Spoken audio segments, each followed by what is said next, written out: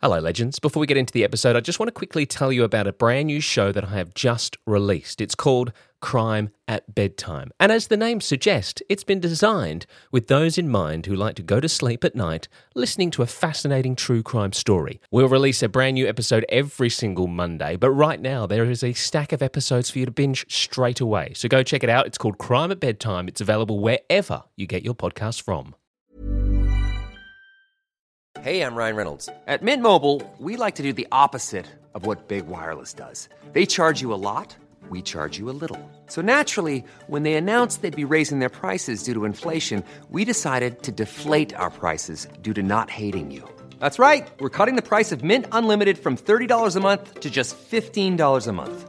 Give it a try at mintmobile.com/switch. $45 up front for 3 months plus taxes and fees. Promo rate for new customers for limited time. Unlimited more than 40 gigabytes per month. Slows full terms at mintmobile.com. Quality sleep is essential. That's why the Sleep Number Smart Bed is designed for your ever-evolving sleep needs. Need a bed that's firmer or softer on either side? Helps you sleep at a comfortable temperature? Sleep Number Smart Beds let you individualize your comfort, so you sleep better together. J.D. Power ranks Sleep Number number 1 in customer satisfaction with mattresses purchased in-store. And now, save 50% on the Sleep Number Limited Edition Smart Bed for a limited time. For J.D. Power 2023 award information, visit jdpower.com/awards. Only at a Sleep Number store or sleepnumber.com. Hello, this is a prepaid call from Kimberly Boone, an inmate at a Florida Department of Corrections institution. my husband was my best friend. We never fought, argued. We got along great. Covering Seminole County, testimony is underway in the trial of a woman accused of trying to kill her husband twice. So I was feeling a little bit groggy, had a headache, a little bit disoriented. Could someone potentially set fire to a property and leave no trace of doing that? Yes. Hello, and welcome back to 1 Minute Remaining. My name is Jack Lawrence, the host and creator of this show. This is part 5 of my chat with Kimberly Boone, the mother of 2 serving over 30 years in jail for arson and the premeditated attempted murder of her husband, a crime she has always maintained she's innocent of. Now, obviously, seeing as this is part 5, if you've not heard the other 4 parts, probably best to hit that pause button right now, jump on back and catch up.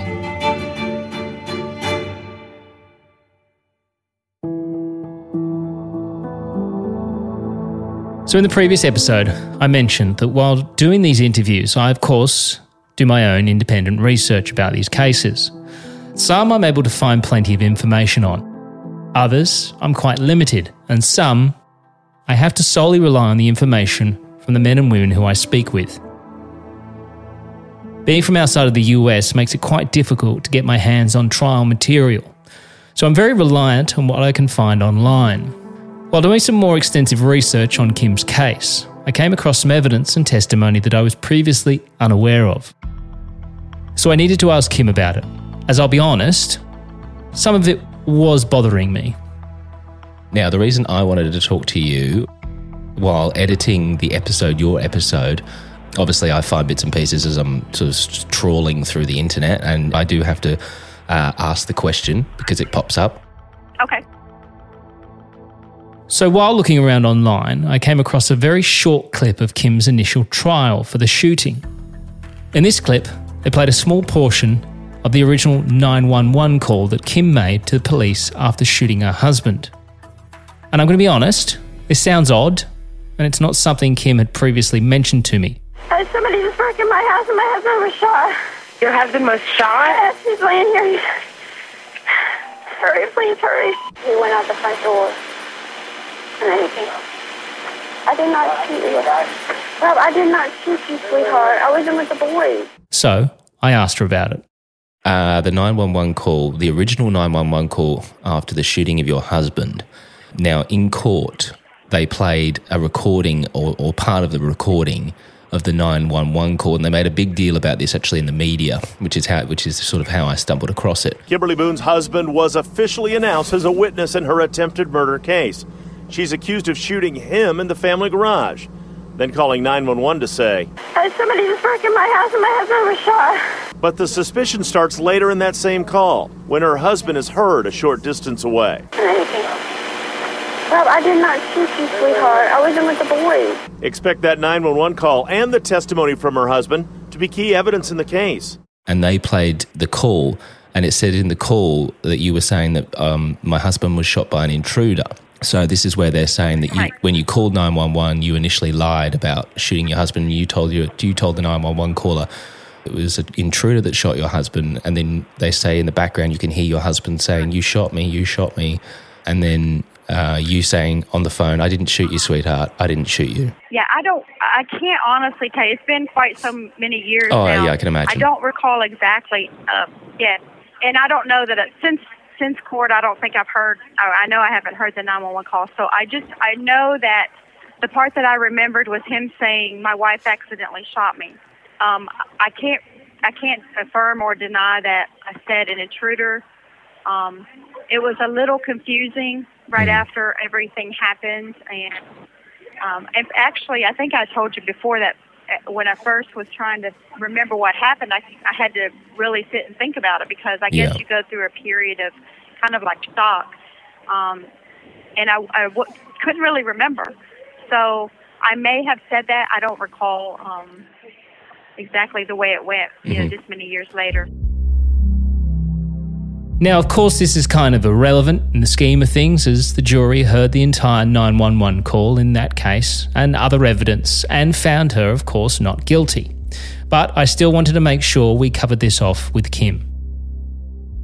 Moving forward now to the arson and attempted murder trial. One thing I was initially unaware of while researching this story was testimony from an apparent computer expert. He'd said that on the computer in the home he had found searches for how do house fires start, how much Xanax is too much, and what do fire marshals look for. In late afternoon testimony, a computer expert said Kimberly Boone had searched for how house fires start and how much Xanax is too much. He also states that these searches were done from a login with the name Kim.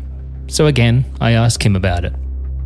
When the state presented him as a witness, they tried to say that the computer was named Kim and that it was password protected, and I was the only one that was able to use that.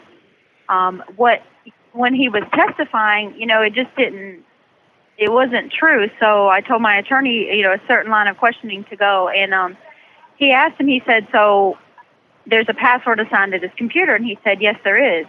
And he said, "Is it activated?" And he said, "Well, no, it's not." So, and he said, "Well, can you explain what that means?" And he says, "Well, anyone in the household could have used the computer at any time. Just because the computer is named Kim, it's going to come up, as searches done, by Kim, because I was the only, that's the only name that the computer had associated with it. Anybody could have logged on, that even though a password was assigned to it, it was inactivated. You didn't need to enter that information to get on there." So what they were trying to say was that I was the only one that could possibly have done these searches, because part of my defense was, Rob had this Xanax in his system, and I had a legal prescription for it. I had really bad panic disorder. I've had it since I was about 20 years old. Yeah. And I only get panic attacks really bad when I'm driving in an unfamiliar area. So I went to the doctor every month, and I got a prescription for just exactly enough to take the prescribed amount, each day, right before I drove to work and right before I drove home. Yeah. I didn't realize at the time that Xanax was even a street drug. I didn't know anything about that. And the reason the attempted murder came up was because of Xanax in Rob's system.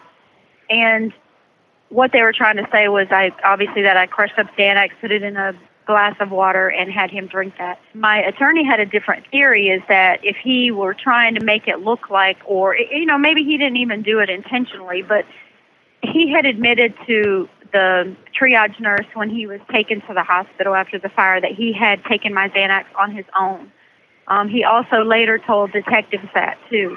But he, made a statement, "Well, I just didn't do it that day. I didn't take it that day." The big thing was my attorney's theory was that he took it, but he didn't know. He didn't want to take too much.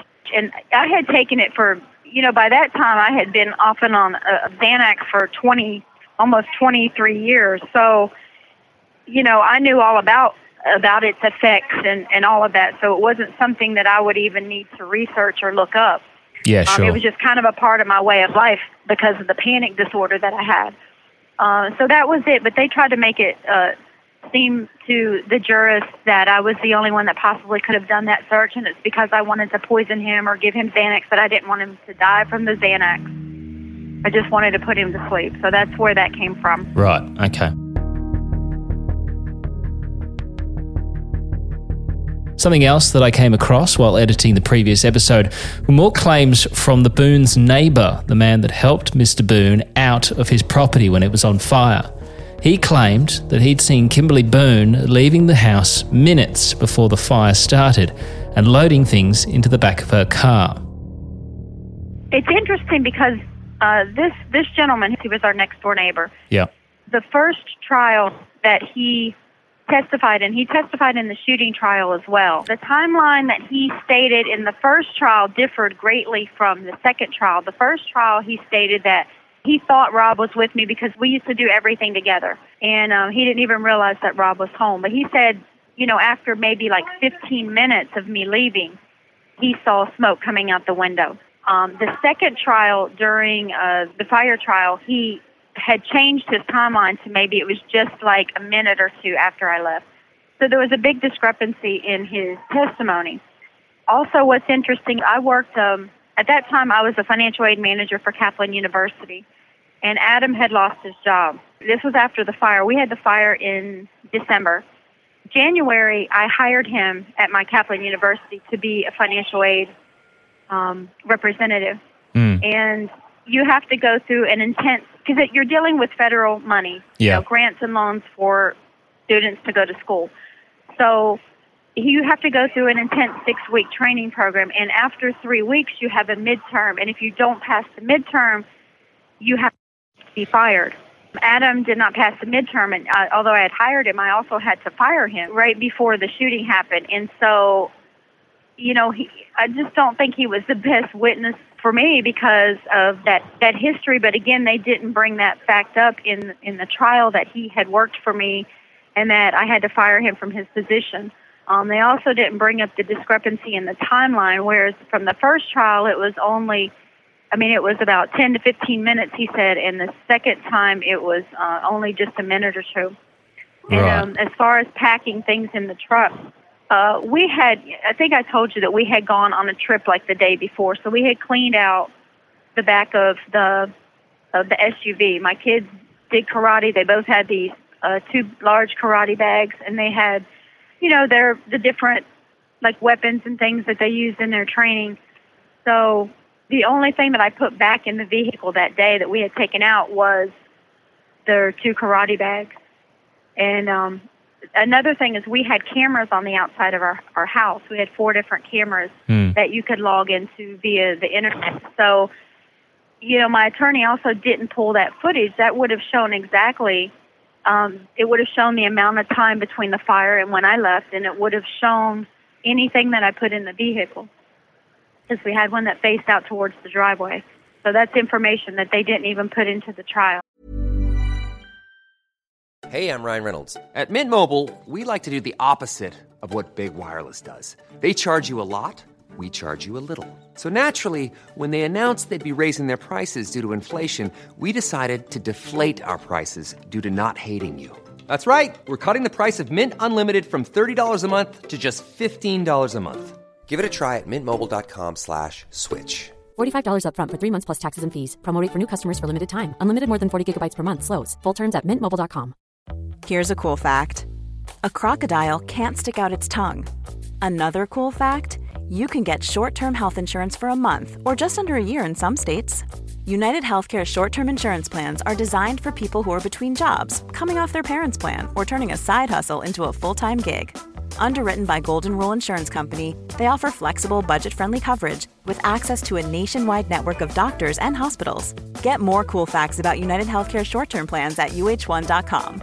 If you thought the only way to get a more defined jawline with natural-looking results was through surgery, think again. Juvederm Volux XC is a non-surgical injectable gel filler that improves moderate to severe loss of jawline definition and can help you achieve natural-looking results with little downtime. Even better, this improved definition lasts up to 1 year with optimal treatment. No maintenance required. Improve jawline definition for a smooth, sculpted look with Juvederm Volux XC. For important safety information and to find a licensed specialist, visit Juvederm.com. That's JUVEDERM.com. Not for people with severe allergic reactions, allergies to lidocaine, or the proteins used in Juvederm. Common side effects include injection site redness, swelling, pain, tenderness, firmness, lumps, bumps, bruising, discoloration, or itching. There's a risk of unintentional injection into a blood vessel, which can cause vision abnormalities, blindness, stroke, temporary scabs, or scarring. Talk to a licensed specialist to find out if it's right for you.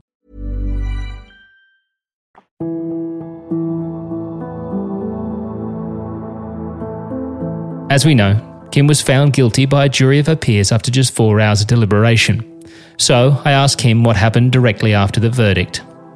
Obviously, unfortunately, you're found guilty after all of this. What does your lawyer say to you? Well, he came to see me the next morning, and he looked at me and he said, well, I guess I should have put you on the stand. Oh, no. He said, because, my ex-husband, he made these claims of something that happened, in 1993. He said, you're the only one that could have explained it. He said, I should have put you on the stand. He said, your story's never faltered. He said, in my experience, it's, unless you're absolutely sure that you're going to lose, you never put your client on the stand. He said, I really thought that we were going to come back with a not guilty verdict. I suppose I can kind of understand that because you'd already beaten you'd already come through that shooting case. So I can kind of understand his reasoning behind that. But at any stage during the trial, when, your ex-husband's claiming all these things, did you turn to him and say, I need to get up there and I need to talk? No, actually I didn't. I kind of, I really did, since then, I've been a law clerk for 7 years now. And since then, I've learned a lot of things. But then I was really ignorant to the law and really naive. And I really trusted my attorney that his advice would be the best advice to follow at that point. Yeah, I can understand that. I mean, I know nothing about the law either. So if I hire someone who is a professional, then I will take their word for things and go with what they suggest. So I can completely appreciate that. So what happens then from there? You obviously put an appeal in, I would imagine? I did. We put in an appeal. The 2 items that they focused on was the testimony of my ex-husband, Dennis, and my reasonable hypothesis of innocence because, I think I may have explained before when a case in Florida is 100% circumstantial, not only, if I offer other explanations as to how it could have happened, they have to not only prove with evidence that I'm guilty, they have to disprove with evidence and say that it couldn't have happened any other way. So I presented 2 reasonable hypotheses of innocence. One was Rob could have started the fire. He had means, he had motive, he had opportunity, he had expertise. The other was that it could surely have been an accident. And even fire marshals up on the stands were saying, we can't tell you how the fire started. So if you can't say how a fire started, how are you going to say someone's guilty of setting it? Yeah. It came back denied, and the way they didn't offer any kind of opinion, so I couldn't take it to a higher court. It just kind of was dead in the water. So if they deny it, then you've got no recourse to come back unless they actually give reasons as to why they're denying it. Right, exactly. And they don't have to give you one. The next step is called a post-conviction. And that's where you basically say, I wasn't afforded the representation that I'm supposed to be afforded, I'm promised by the U.S. Constitution is that I'll get fair representation. And so if you feel like your attorney did something he shouldn't have or didn't do something that he should have, that's the motion you bring it up on. Well, you have 2 years to file that motion. My attorney, actually, the same attorney, told me that he would take care of it. He actually was speaking to a friend of mine because I couldn't call from prison. You cannot make phone calls. So he was not on my approved phone list, so I couldn't call him. So my friend spoke to him, during this course of this 2 years, and he kept saying, yes, I'm preparing a post-conviction, I'm preparing it. What happened was, after 2 years, it wasn't prepared, and I couldn't get a hold of him. So I had an additional, the law states that if I hired him to do something and he didn't do it, I have an additional 2 years to prepare it on my own. So that's what I did, is I prepared this, what I thought was a really good post-conviction, and I submitted it. And this was in 2017. They took me out to have a hearing back in the county that I'm from, and it was a limited evidentiary hearing. It was basically my attorney and the prosecution's office against me. And I'm saying, I had to just testify that, I had hired him to do this post-conviction, and he failed to do so. So I had my friend testify on my behalf because she's the one that actually spoke to him for these 2 years. Well, they discounted her testimony. They said it was hearsay and that her testimony had to be stricken and we couldn't use it. And it was not hearsay because it's not like I told her what he told me. She spoke to him firsthand, and so she should have been allowed to testify to the court as to what he said. But anyway, they came back and they denied it. They said that because of his position pretty much in the community, they felt like he was more believable than me. And so they ruled in his favor, and they denied my post. So it gets better because what I did was then I appealed the decision to the district court of appeals.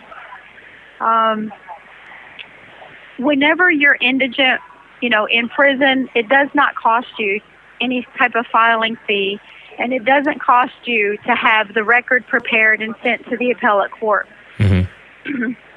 So what I did is I filed my appeal.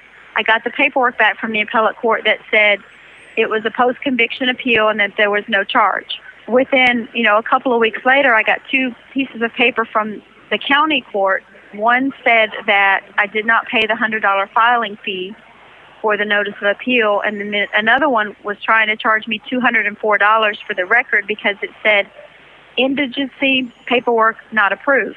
Well, there's no way that they could not have found me indigent. I had been in prison at that point for, 9 years, and I had no, we don't earn money here. I had no money, no assets left. And so I felt like it was a ploy by that same county that convicted me to keep it out of the appellate court, because I was at the same time trying to get communication established with my children. So a couple of months before that, I had sent indigency paperwork into the county court, and they approved it. So you approved me in April, but in August you deny me and say I'm not indigent. So I just felt like it was something else, trying to prevent me, to file this in court. So I never got an appeal heard on that. So, as I'm sure you can imagine, getting any ruling overturned is certainly not easy and takes years of paperwork and fighting. Also, courts are not likely to easily overturn a jury's decision, as it's not a good look. The whole American justice system is based on being judged by a jury of your peers. And the problem with it is if the appellate courts overturn the jurors' decisions all the time, you're basically saying the system does not work, and it doesn't. And the problem with anybody serving on the jury is they don't understand the law. Yeah. So they're left to make these life and death determinations for people, and they don't even understand what they're making a decision about. And then they have nothing to do with the sentencing part of it. There's so many people here that the jurist will find them guilty, but later they'll say, I had no idea they were going to get, 30 years in prison or 25 years in prison. They don't know the repercussions of finding somebody guilty. As we've spoken about many times during Kim's story, the biggest issue here when it comes to a jury trial is just how much publicity both of Kim's cases got in the media and how much they were covered in the news. In fact, in one news report, the journalist states that this jury knew nothing about the first case. Kimberly Boone was already tried once for attempted murder and convinced the jury in that case she thought her husband was an intruder when she shot him. Covering Seminole County, testimony is underway in the trial of a woman accused of trying to kill her husband twice. They're saying that Kimberly Boone was an embezzler, that she owed her former boss hundreds of thousands of dollars, and that she would do anything to cash in on her husband's insurance policy, including trying to kill him. Tough talk between the victim in an attempted murder case and his ex-wife's lawyer. Now, he's the same defense attorney who defended her last year in the other attempted murder case. The state says that Kimberly Boone was basically an embezzler, and they say she was very good at it. Trial for Kimberly Boone just underway in Seminole County, but this trial only covers one of the two counts, the case where she's accused of shooting her husband in the garage, then playing it off as a case of mistaken identity. You know, Kimberly Boone stood trial for attempted murder a year ago. Jurors are being asked whether they remember past coverage of this bizarre case. And if so, can they rule with an unbiased mind? Kimberly Boone. Kimberly Boone. Kimberly Boone. Kimberly Boone. Kimberly Boone. Trial for Kimberly Boone. Kimberly Boone. Kimberly Boone. Kimberly Boone. Jurors say Kimberly Boone did it, tried to set her drugged husband on fire.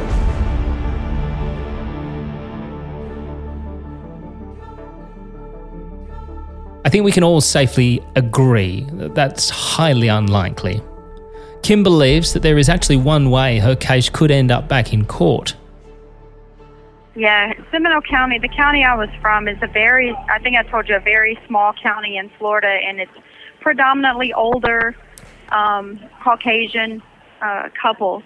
And, you know, they're the if you look at the demographics, they're the types that, you know, they watch the news, they know what's going on especially in their own neighborhoods, in their own counties. The neighborhood I lived in, you know, was, I don't know if you've heard of like Lockheed Martin. They're a big defense contractor. It's a lot of their retirees were in that neighborhood. So, you know, I find it really hard to believe that these people would never have heard about, you know, a shooting that occurred in that neighborhood the way that they sensationalized it in the news.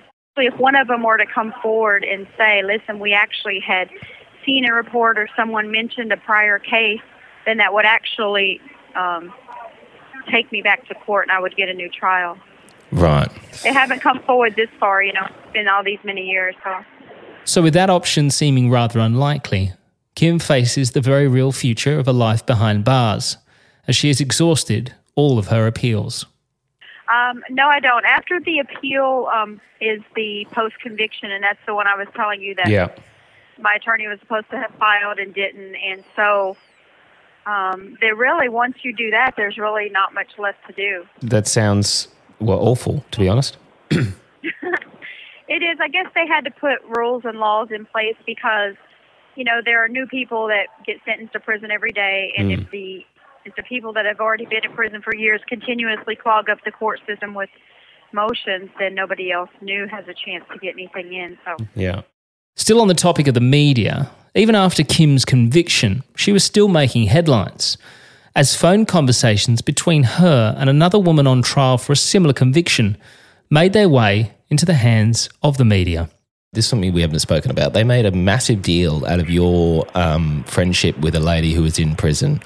I can't remember her name now. Anita Smithy. Yeah, that's right, because you guys had similar charges. Both shot their husbands and formed a bond behind bars. Now, newly released jail recordings show the continued relationship between Anita Smithy and Kimberly Boone. Gal pals behind bars, and tonight we're hearing some of the recorded conversations between two women who shot their husbands. We actually only met when she came into county jail. That's the first time I had even seen her, but we were they called us kindred spirits because we had a similar background. She was a professional woman who worked. She had been married and divorced and remarried, and she had, you know, 2 children of her own and a couple of stepchildren. And we were close to the same age, so we were similar. A lot of similarities between us, and I was kind of like the mother when people were to come into the county jail. They didn't have warm clothing, and since I had been there for 3 years, I would collect clothing from people, and when new people would come in, I would distribute it. So it's just, you know, I was kind to her, and we struck up a friendship, and she had actually had an abusive husband and shot him and killed him. And but really, you know, we just, like I said, we had a lot of the same interests because of our age, and we were born in the same time era, and, you know, our friendship was more about outside interests than than anything that we were going through. Did she plead guilty to shooting and killing her husband? No, she pled not guilty. She was out on like a bond and an ankle monitor. I only spent like a month with her in county jail. Yeah, right. But she remained my friend. I would call her and talk to her. They recorded our phone conversations. They gave me a plea of 30 years for second-degree murder and 5 years for tampering with evidence. What? Yeah, I'm like, what? So you're trying to say that I injured another person with a weapon after the crime was committed, and you're trying to say I stabbed myself? Right. You're going to give me 15 years because you said I stabbed myself? Right. That's what they offered me, is 30 years. My first and only offer of 30 years. That was for the shooting, and then they never made me an offer for the fire. But she went to trial, I think, after about 5 years, and she lost. And she was sentenced to 40 years in prison. And I had already been in prison for 5 or 6 years, so they kind of brought my case back to the light. Then, they called us the Wives Murder Club, kind of like after a James Patterson book. They tried to sensationalize it and make it like we had some kind of pact to kill our husbands, but we didn't even know each other until, she was arrested. Yeah. But she ultimately, she just got out of prison last year. She won a post-conviction proceeding, went back to court, and they gave her time served and 10 years probation, and she's home now. And she shot her husband? She shot him and killed him, yes. Your husband isn't dead, so, I mean... No, he's not. He's not. So she's probably served 5 years out of 40 years, and then, like I said, she's got 10 years probation. But, yeah, it's just a matter of, what I was telling you is a matter of getting back in court in front of the judge. And if you have an attorney that helps you, it's a lot easier. A lot of us don't have an advocate to fight for us once we get in here.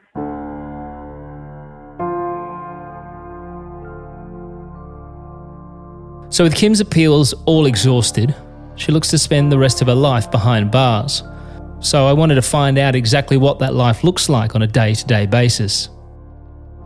I was saying yesterday that I kind of live in one of the better places in prison. It's called the incentivized program, and you have to have been good to get in here. But, I have it better than most. I leave and go to work about 7:30 in the morning. I get to stay at work all day, so I don't have to be in the dorm. But for those that aren't in this program, they're locked in a lot. They don't get a lot of yard time. Right now in this prison, there aren't really any educational opportunities for the women. We're always short-staffed.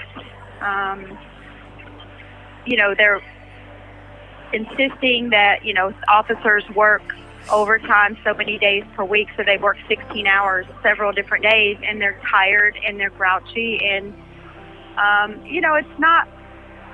it's not the best place to be, being on the receiving end of, you'll get some officers that go, we call it the bubble, it's the officer station. And, they'll put up a sign that says closed, closed, leave me alone until noon, and, if you need something, you can't get it.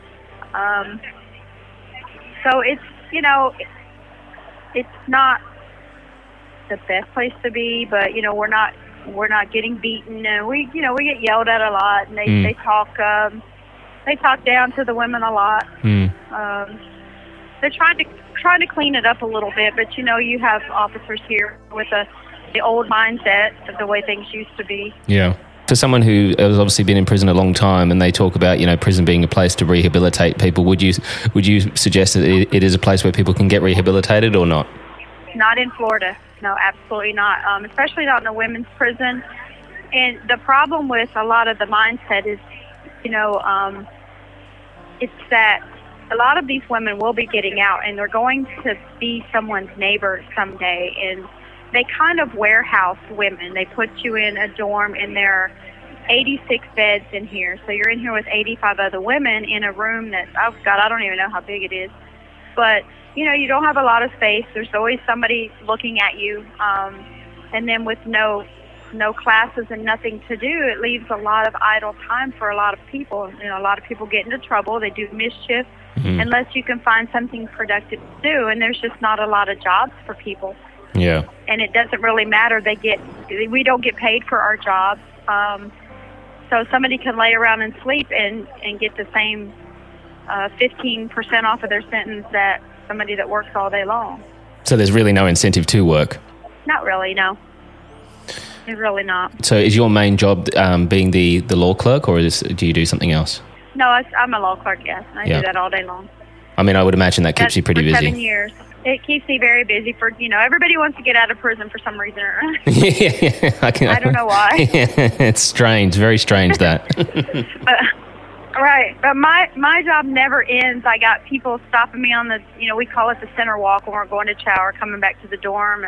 They're in the dorm. Kim, I need your help. And so, you kind of have to have a lot of patience to do that job. Yeah, because I'm sure you're getting, I would imagine, because people think that they want their stuff done first, and it's all important and needs to be done as quickly as possible. So I'm sure there's a lot of people that that are constantly on at you. Yes, and we're under a lot of deadlines for things. Like I told you with the courts, people have certain deadlines, and sometimes they wait until the last minute to come in. And it's their responsibility to really get the stuff in before their deadline. But, if you're somebody like I am that really care about people and care, sometimes I feel like I care about people's cases more than they do. Right. They get here and they get caught up in prison life, and they just kind of keep putting it off. They're getting tired of being disappointed by denials from the court, and they just kind of give up, and they don't really have anything to look forward to. Yeah. Well, look, I mean, I think it's fantastic what you do. Obviously, someone in your situation could just decide that, whatever, I can't be bothered. I'm just going to sit here and, just sort of give up, I suppose. But you haven't. You've sort of focused yourself on helping others, which is very commendable. Thank you. That I've always wanted to do. You've always wanted to get involved with the law?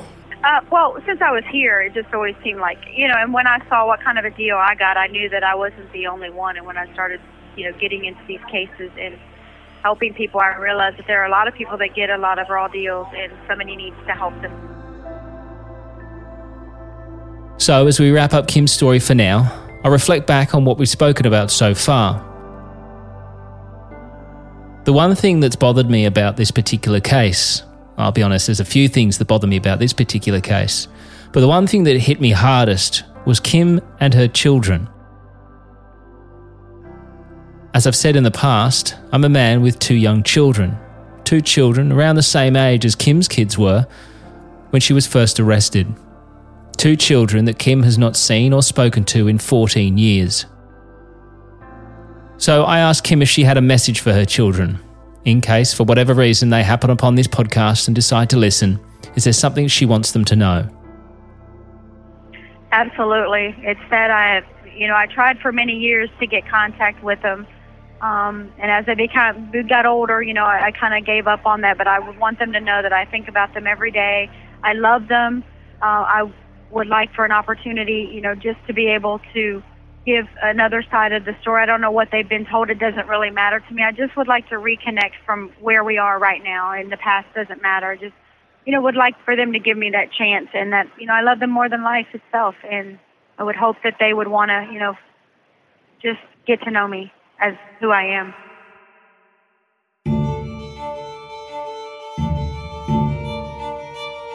You have 1 minute remaining. All is not completely lost for Kim. She does say that if she can get a lawyer on her side, there are a few things that they would be able to do to potentially get her back into court and get her case re-looked at. But of course, like everything in this world, it comes down to money. All of the inmates that I talk to are unable to finance their own personal private lawyers and rely on either themselves fighting their own cases or public defenders, who we already know have an extremely heavy workload. One such person will feature in the next episode of 1 Minute Remaining. Hello, this is a prepaid call from David Talley, an inmate at a Florida Department of Corrections institution. David Talley is not a man who claims to be innocent.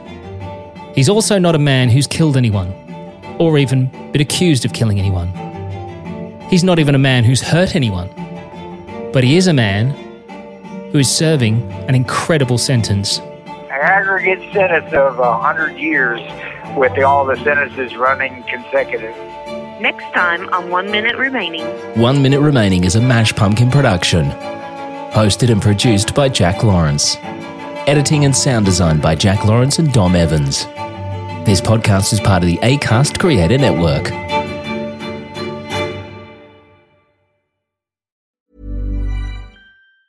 Hi, I'm Daniel, founder of Pretty Litter. Did you know cats tend to hide symptoms of sickness and pain? I learned this the hard way after losing my cat, Gingy. So I created Pretty Litter, a health monitoring litter that helps detect early signs of illness by changing colors, saving you money and potentially your cat's life. Pretty Litter is veterinarian developed, and it's the easiest way to keep tabs on your fur baby's health right at home. Go to prettylitter.com and use code ACAST for 20% off your first order and a free cat toy. Terms and conditions apply. See site for details.